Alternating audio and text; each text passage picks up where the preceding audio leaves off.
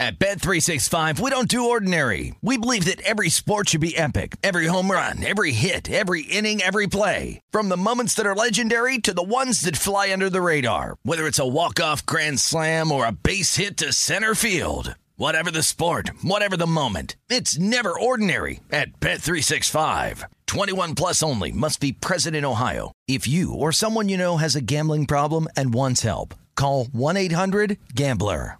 When you buy Kroger brand products, you feel like you're winning.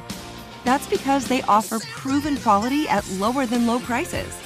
In fact, we guarantee that you and your family will love how Kroger brand products taste, or you get your money back. So next time you're shopping for the family, look for delicious Kroger brand products, because they'll make you all feel like you're winning. Shop now, in-store, or online. Kroger, fresh for everyone. Live Nation presents Concert Week. Now through May 14th, get $25 tickets to over 5,000 shows. That's up to 75% off a summer full of your favorite artists like 21 Savage, Alanis Morissette, Cage the Elephant, Celeste Barber, Dierks Bentley, Fade, Hootie and the Blowfish, Janet Jackson, Kidz Bop Kids, Meghan Trainor, Bissell Pluma, Sarah McLachlan. Get tickets to more than 5,000 summer shows for just $25. Until now through May 14th. Visit LiveNation.com/Concert Week to learn more and plan your summer with Sean Paul, Sum 41, 30 Seconds to Mars, and Two Door Cinema Club. Welcome to the Hornets Hivecast, presented by Charlotte Eye, Ear, Nose, and Throat Associates, the official eye, ear, nose, and throat care provider of the Charlotte Hornets. Here's your host, Sam Farber. Welcome to another edition of the Hornets Hivecast, your Hornets podcast with all the notes, quotes, and daily buzz around your favorite NBA team. I'm Sam Farber, and it is a pleasure and a privilege to have you with us here once again on the Hornets Hivecast, brought to you by Senta, Charlotte Eye, Ear, Nose, and Throat Associates, the official eye, ear, nose, and throat care provider of the Charlotte Hornets. It's a very special edition of the HHC today. As you know, game days, we've always got your preview. The day after a game, we've always got the review. And when we have a little gap in the schedule like we have today, we always try and bring you a special interview. And today, we've got one that I think you're going to enjoy. Hornets head coach Steve Clifford, kind enough to sit down with us for the entire half hour. We'll talk about LaMelo Ball. We'll talk about goals for the team, how he sees the roster coming together. Let's get it started. Without further ado, let's welcome back to the Hornets Hivecast, Hornets head coach Steve Clifford. Coach, thanks for joining us. No, thanks for having me. Last time we talked to you, you had just been hired, just been announced, and you talked about your excitement to be back here in Charlotte and to work with this team and how it seemed to you that it was the most offensive talent you would have had the chance to work with as an NBA head coach. But you reserved judgment a little bit. You said you wanted to study the tape, you wanted to get a chance to coach the guys and really get a feel for them as any coach would. Now you've had a chance to study some tape, had a chance to coach them for a couple of games here. How do you evaluate the roster now? I would say it's for sure the most talented offensive roster that I've had as a head coach. You know, so many times, and it's very difficult to do as you're putting a team together, but a lot of times the pieces don't always fit. I think one of the things that Mitch and Buzz and Michael have done here is they put together a roster that's built to run. A lot of guys who are very versatile players, positional size, guys that can play off the dribble, a lot of shooting. And so it fits together. And there's an old book, this is 10, 12 years ago, called Trade Secrets of the New England Patriots, which a lot of people have read.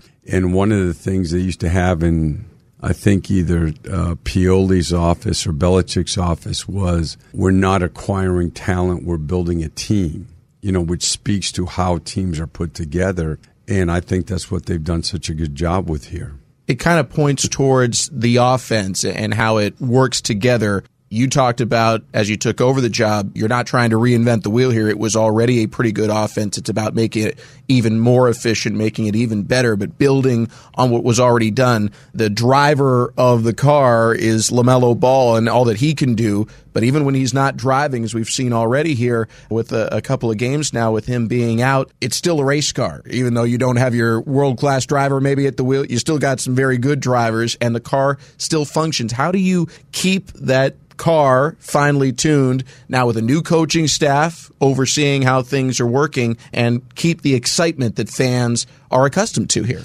Yeah, well, I think first of all, like you said, and I'll go back to, so this is my third time as a head coach with a new group. But I was fortunate in that I went to Houston with Jeff Van Gundy and saw what he did transitioning.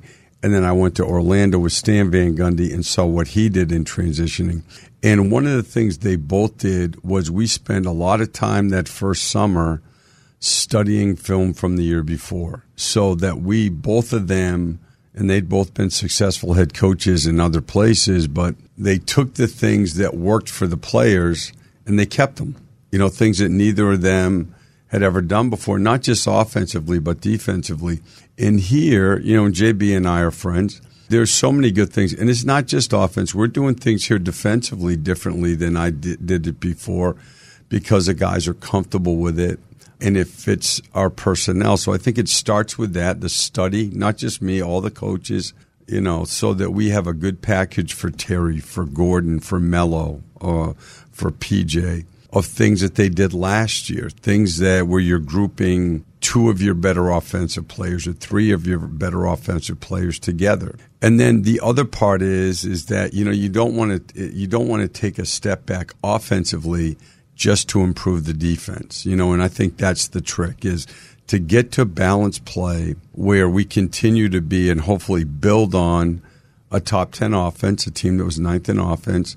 And then if we could get the defense to be, say 10 to 12 to 15, those are the teams that are usually playoff type teams and can be a factor in the playoffs. So I think all of those things kind of work together. The most important people to believe in everything are the people in the building, the guys in the locker room, the guys out on the floor. But in terms of fans' attention, might be just the nature of the NBA today, a lot of it's focused on what's new. Who got the big signing? Who got the big acquisition? Who made the big trade? The Hornets roster is relatively the same as compared to last year. Obviously, new draft picks and whatnot, but most of the growth is going to be guys working on their games over the summer and improving and just getting better with age and experience, and also how you and your staff evaluate players. You've talked about it a couple of times, how the way you want to use guys or see things fitting together is going to be different from any other staff. So on those two levels, as you look at this team, guys who have improved and guys you think you would use differently than any other coach would have, who do you think we will expect to see the most growth from over the course of this season in terms of their role on the team? I mean, in a general way, too, I would say this.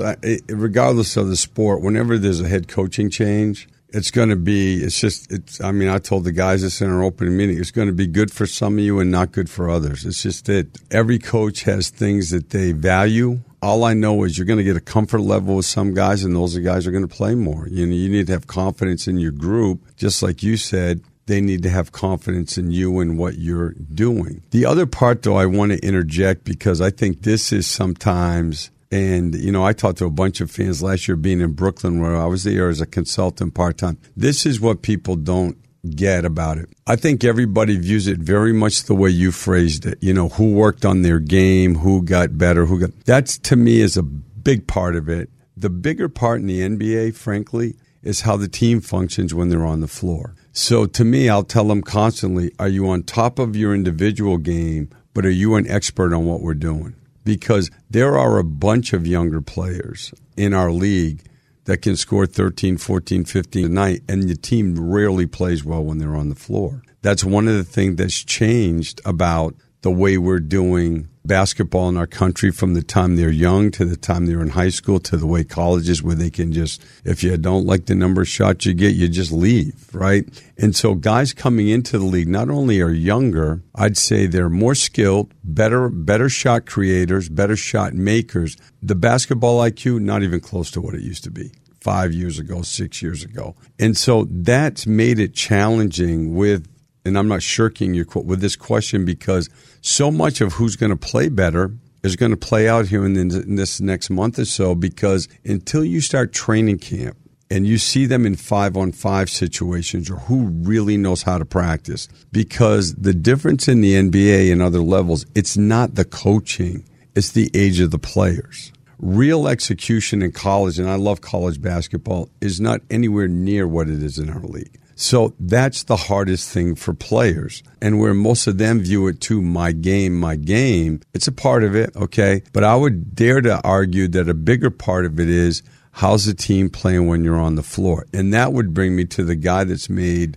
the biggest impact on me so far, and that's Nick Richards, because he's already taking in Summer League what was asked of him, and he's starting to build a way to play that helps his teammates play better. Where he's a great screener, he's a quick roller, he's a terrific rebounder, he's a very good rim protector, and he can really run. He's a big man who's very bright, has a ton of athletic ability, and he's playing to that. And would he like to shoot threes? Absolutely, okay?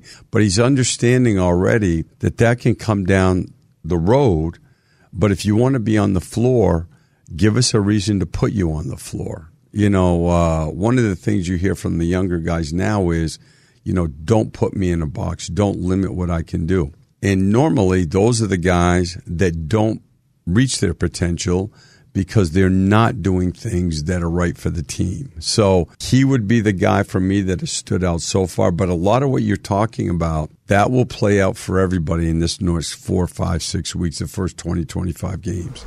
I'm PJ Washington of your Charlotte Hornets. Take flight, Buzz City. You're listening to the Hornets Hivecast. Cataracts made it hard to see clearly. Even movies were blurry. So I went to Charlotte Eye, Ear, Nose, and Throat Associates. Now movies are as clear and sharp as they once were. The doctors at Charlotte Eye, Ear, Nose, and Throat Associates offer cataract surgery using the newest technology and lenses with short recovery times. See like you once did. Schedule your appointment today at ceenta.com/appointments. Charlotte Eye, Ear, Nose, and Throat Associates. They just make sense. Hornets head coach Steve Clifford, our guest today here on the Hornets Hivecast. Coach, let's shift to defense. A major part of your expertise, your reputation in the league is based around the defensive side of the ball. The team finished 43-39 last year, but was bottom half defensively. As you look at fixing things, you reflected on it before, it's not fix one, ignore the other. It's everything in tandem. But how do you adjust things on the defensive side of the ball while keeping the offense as finely tuned as possible? Yeah, and the challenge is exactly the way you laid it out. Is there are things like, just to give an example, is the offensive rebounding part, which last year I believe we were 14th. And offensive rebounding in our league has become an important facet of the game, which it never was before. You know, so we don't want to lose that. Those are valuable points, especially when you're playing against the better teams. And yet the defensive rebound, the transition defense, we were 27th. So it's hard to beat the good teams with any consistency if you're giving up a ton of fast break points. So what you could do, for instance, is just say we're not going to offensive rebound and get back. You wouldn't even have to be very good at transition defense, and you'd be in the top 10. And the problem is, with all of that, is it's not going to lead to winning. It's not going to lead to balanced play. And there are 4 or 5 other aspects of defense that, we could change, but it would hurt the offense. And that's kind of, to me, is you kind of figure it out as you go. We're starting with a plan. Told the guys from day one we have to be adaptable with certain principles for that very reason. Because I really believe that, again, we're not viewed as a team with a lot of physicality. I don't agree with that. I think that we're not viewed with a team, and the guys know this, where we have a lot of intangibles, where when the ball doesn't go in the basket, we continue to fight. I don't see that at all. The more I've been around these guys, I think they badly want to win. I think they're willing to do the tough things, and I think that's going to come out. What are some of those tough things, maybe some of the rules, principles that you're trying to impart on the roster? Well, as much as anything is, there's got to be a physicality piece. So a lot of those areas last year, and there were some great things to build around, but those kind of toughness, physicality, grit kind of things, we weren't as good at. And keeping the ball out of the paint, the defensive rebounding. So we were 28th in allowing drives into the paint. We were 28th in defensive rebounding. That's more get down, get dirty, extra effort, work together kind of things that if you're not good at, it's hard to win. And yet, I don't see that. I think that we're at the beginning stages here of where, again, once we get going and we get everybody healthy, those are things that we can be very good at. Hearing you talk about it, it kind of reminds me of a scene from the movie Moneyball where they've got the analytics department, they're crunching all these numbers, and then they get in the room and talk about why they want a certain player. It's a simple thing. He gets on base. When I talk to the players about, how is Cliff changing the defense, I know it's very complicated. I know there's a lot of numbers, there's a lot of homework done into why certain things are the way they are, but you talk to the players and it's simple instructions. How do you boil something that's very complicated, has a lot of moving pieces to it, and a lot of ricochet effects, and then try and put it into one singular message so that the players can analyze it and put it into practice? I think, like any other job, right, you try to figure out a way that works best for you. And I worked in college for a bunch of different head coaches, terrific. My dad was a great high school coach. Obviously, I've been impacted greatly by the Van Gundys. And for me, and maybe it's just I'm not that smart, Sam, could be the problem, but for me, the best practices I've ever seen, I recruited for 15 years where you just jump in a car and you're seeing all these guys, is when coaches talk in a way that it's simple to understand. Instead of, there's guys out there that are super smart and you can watch them in practice and it's super impressive, and then you watch their team play and they don't know what they're doing as well. And so I would say this, people ask me about the Van Gundys all the time. Both of them, extremely bright guys, obviously with incredible knowledge of the game, and never as an assistant did I not understand, nor did the players, exactly what they were looking for. So of all the things that I learned from them and from my dad and from my college coach of what I wanted to be is I want there to be clarity. It does have to be simple. And, I think talking to guys in a way so you're not, in this league playing coach, but trying to help them play better, I think is the most effective way to go. Coaching goes a long way, all the research, all the time. There's a lot that goes into it. At the end of the day, the talent on the floor is usually going to dictate how good you can be offensively, how good you can be defensively. You've talked about the goals. You want to be top half, top third, both offensively and defensively. When you measure this team's talent compared to the rest of the league as you observe it, where can they be? Where should they be offensively and defensively when you simplify it to those two numbers? Well, my thing about that is, like I told the guys, the first meeting is I don't think that we should put a limit on how good we can be. I also don't agree with the pundits. I know in Vegas we're 36.5 wins. I think we're, considerably better than that. But it all plays out. What you have to be able to do, in sport, in basketball, there's such great viewership, with the NBA and our sport is so popular right now, is when you lose a couple or you win a couple, right, there's all these stories about, and it's always about chemistry and togetherness, and that's all a big part of it, spirit, right? But the biggest part of it in any team sport is how well you play. That's what it all comes down to. That's the New England Patriots, right? Do your job, execute, know what you have to do, and don't give possessions away. That was the San Antonio Spurs for years. I'd say more recently, it's been the Warriors, the Heat. Like when you play Miami, whether guys are in or not, they don't give possessions away. They have a way to do things. They're going to do it that way. And they get enough guys on the floor to do it so they give themselves a chance to win every night. And as a coach, that's what you're looking for. When you play 82 games, you've got to get to a game. You have to get to a team game that makes sense, which is balanced play. I mean, that's proven. Nobody can argue with that. If you're really bad at one or the other, you can win enough games to have an okay year. You're not going to have playoff success. It never happens.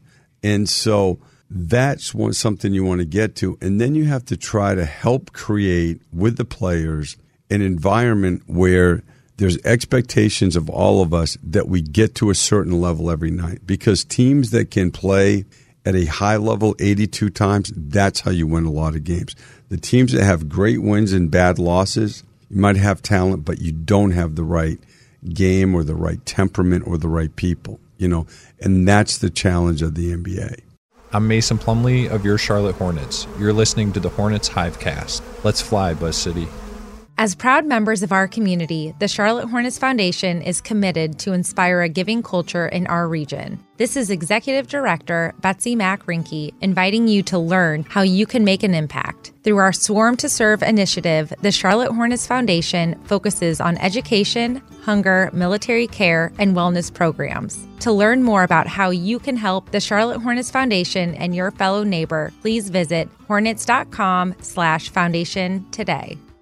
Hornets head coach Steve Clifford, our guest today here on the Hornets Hivecast. Coach, let's talk about the player all Hornets fans, a lot of NBA fans in general, like to talk about LaMelo Ball. Starting the season on the injured list, frustrating, I know, but as he gets back to full strength, looking at what he's achieved already, All-Star at 20, one of the 5 youngest in NBA history, and the names he joins on that list are all Hall of Famers or will be soon enough. And yet, he scored all he did all he did without taking as many shots as most of the other people who were on his level. When you look at what he can be this season, you just said before, you don't like to put ceilings, but what are your expectations? Where do you think he can go or should go from roughly averaging 20 a game last year? As you know, I'm not going to share, but we have specific things. We have 3 definitive goals that he and I sat down and worked out together. But I think it's a continued progress. In all aspects of his game. Before he got hurt, his defense had improved a lot in preseason, which he has spent a lot of time on. I'll tell you a quick story is I think it was the 3rd or 4th day of practice. I was in my office at night watching the practice film again. All of a sudden I get a text and he said, "Do you have all of this stuff written out that we're working on? Because I feel like I'm making too many mistakes and I'd like to have something written down so I could bring it home at night and study it." And which we did, and he took it the next day. I mean, to me, in a nutshell of what I've found out about him so far is that's a committed player. That's someone who's had success, a good deal of success for someone his age, but who wants to have the big success, the real success. A first or second or third team All-NBA would be a next good step to me for him. And he has the right attitude. He's super coachable. You can't not like him. He has an infectious personality, and he's fun to be around. But again, more than anything, he has a love of the game, and that you can't teach. And when you're going to play with somebody, college is the same thing. What I learned over years in recruiting is be careful of the guys who you don't see joy when they're on the court, and he has that joy.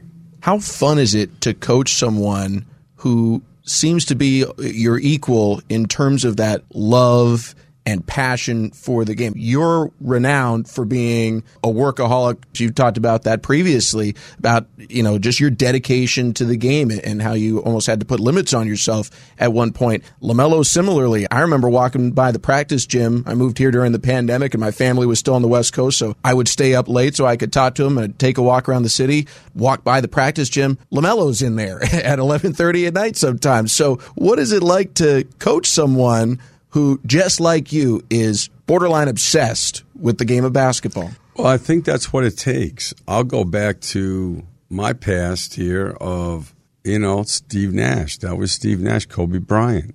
When I was an assistant, Yao Ming was an incredible worker. The guys we had in Orlando, we went to the finals, Rashard Lewis and Jameer Nelson. I think all of the great ones, they do 2 things.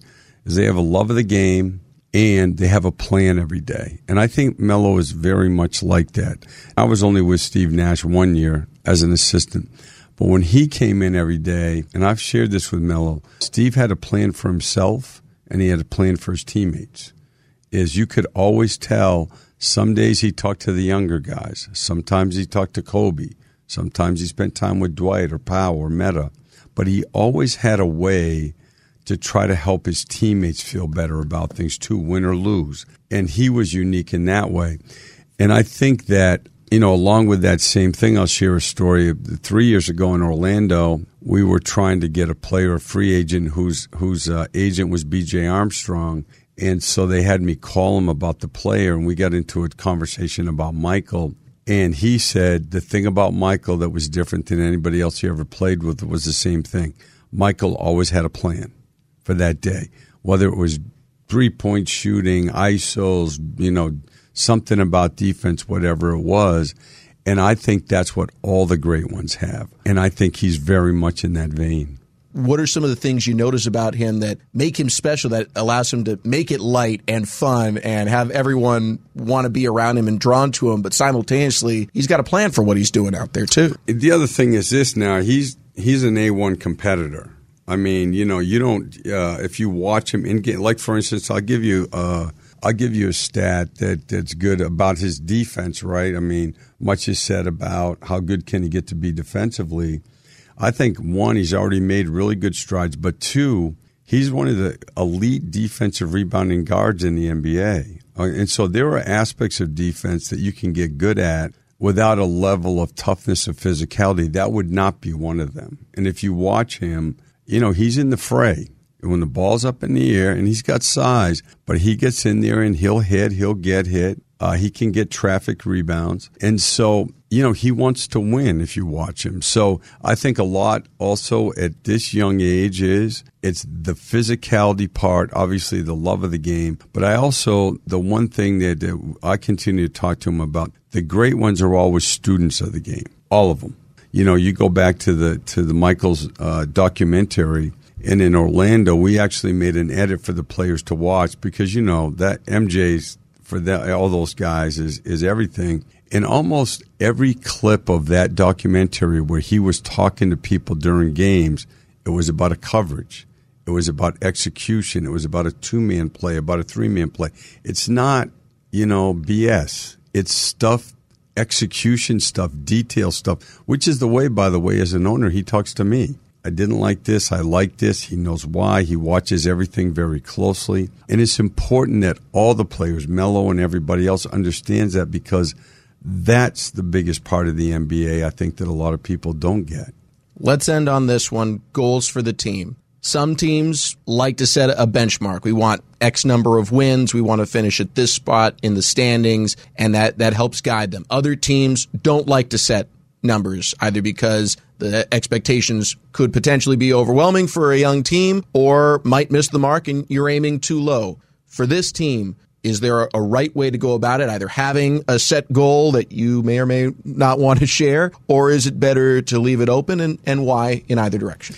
Well, look, I look at it this way, is for someone like me, I never take it for granted of the incredible professional experience has been to be involved in the NBA for this long a period of time. So with that being said, it's like any other job, right, is that you can't take the good and not accept the bad. All right. So to say anything less than the NBA is about playoff success, then you're not getting it. Okay. So this is what I told them, and I can share this with you today, is the first meeting I told them the NBA is about having playoff success, period. There's nothing else. And without giving a specific goal, I told them I don't think that we should put a limit on how good we can be, but that here, to me, is my vision of what we all need to have in terms of a shared vision. We have to get to a place, what we talked about before, we're top 10 in offense or defense. Offense would be the better chance, top 15 in the other, okay? That we come together as a group with a coaching staff, with management, with the team, everybody around the team, where we all agree on what work is, what accountability is, and what good team spirit is. And that will allow us to get to a place where we play consistently well every night and gives ourselves a chance to win every time we step on the floor. You got to be able to win and play better. You got to be able to lose and play better. You have to learn from every game. And all that being said comes into one word, progress. It's not how good you are early in the year. Okay, it's how good you are in March and April. That's what the best teams do, okay? Some teams move at a quicker rate because, hey, let's face it, there are probably, 7, 8, 9 teams right now. They're going to be in the playoffs, okay, unless they just have catastrophic injuries, right? We're not one of those teams. We're a good team. And so for us, we do have to play well 82 times. The opener is important. Game 10 is important. It's different for us. And if we can get to that level and have a mentality of getting better and better and better, then we can be a factor. And I think that's a good way to do it. Coach, we appreciate your time so much. I'm lucky to get to talk to you just about every game day and most practice days as well. But to get to do it in a longer format, spend more time with you, we know that's special. And so we appreciate you joining us here on the Hornets Hivecast. Thanks for the time. Good luck the rest of the season. Thank you very much. I enjoyed it. That's going to do it for this edition of the HHC. Thanks again to Hornets head coach Steve Clifford. Thanks to our producer extraordinaire, Rob Longo. Thanks most of all to all of you for tuning in today. Tomorrow, we're back to game day action. Hornets will be in New York to take on the Knicks, and we will, of course, have our game preview edition of the HHC for you tomorrow. Till then, for everyone here, I'm Sam Farber saying it's been a pleasure and a privilege having you along. We'll talk to you next time right here on the Hornets Hivecast. Thank you for listening to the Hornets Hivecast, brought to you by Senta, the official eye, ear, nose, and throat care provider of the Charlotte Hornets. For more coverage, visit hornets.com.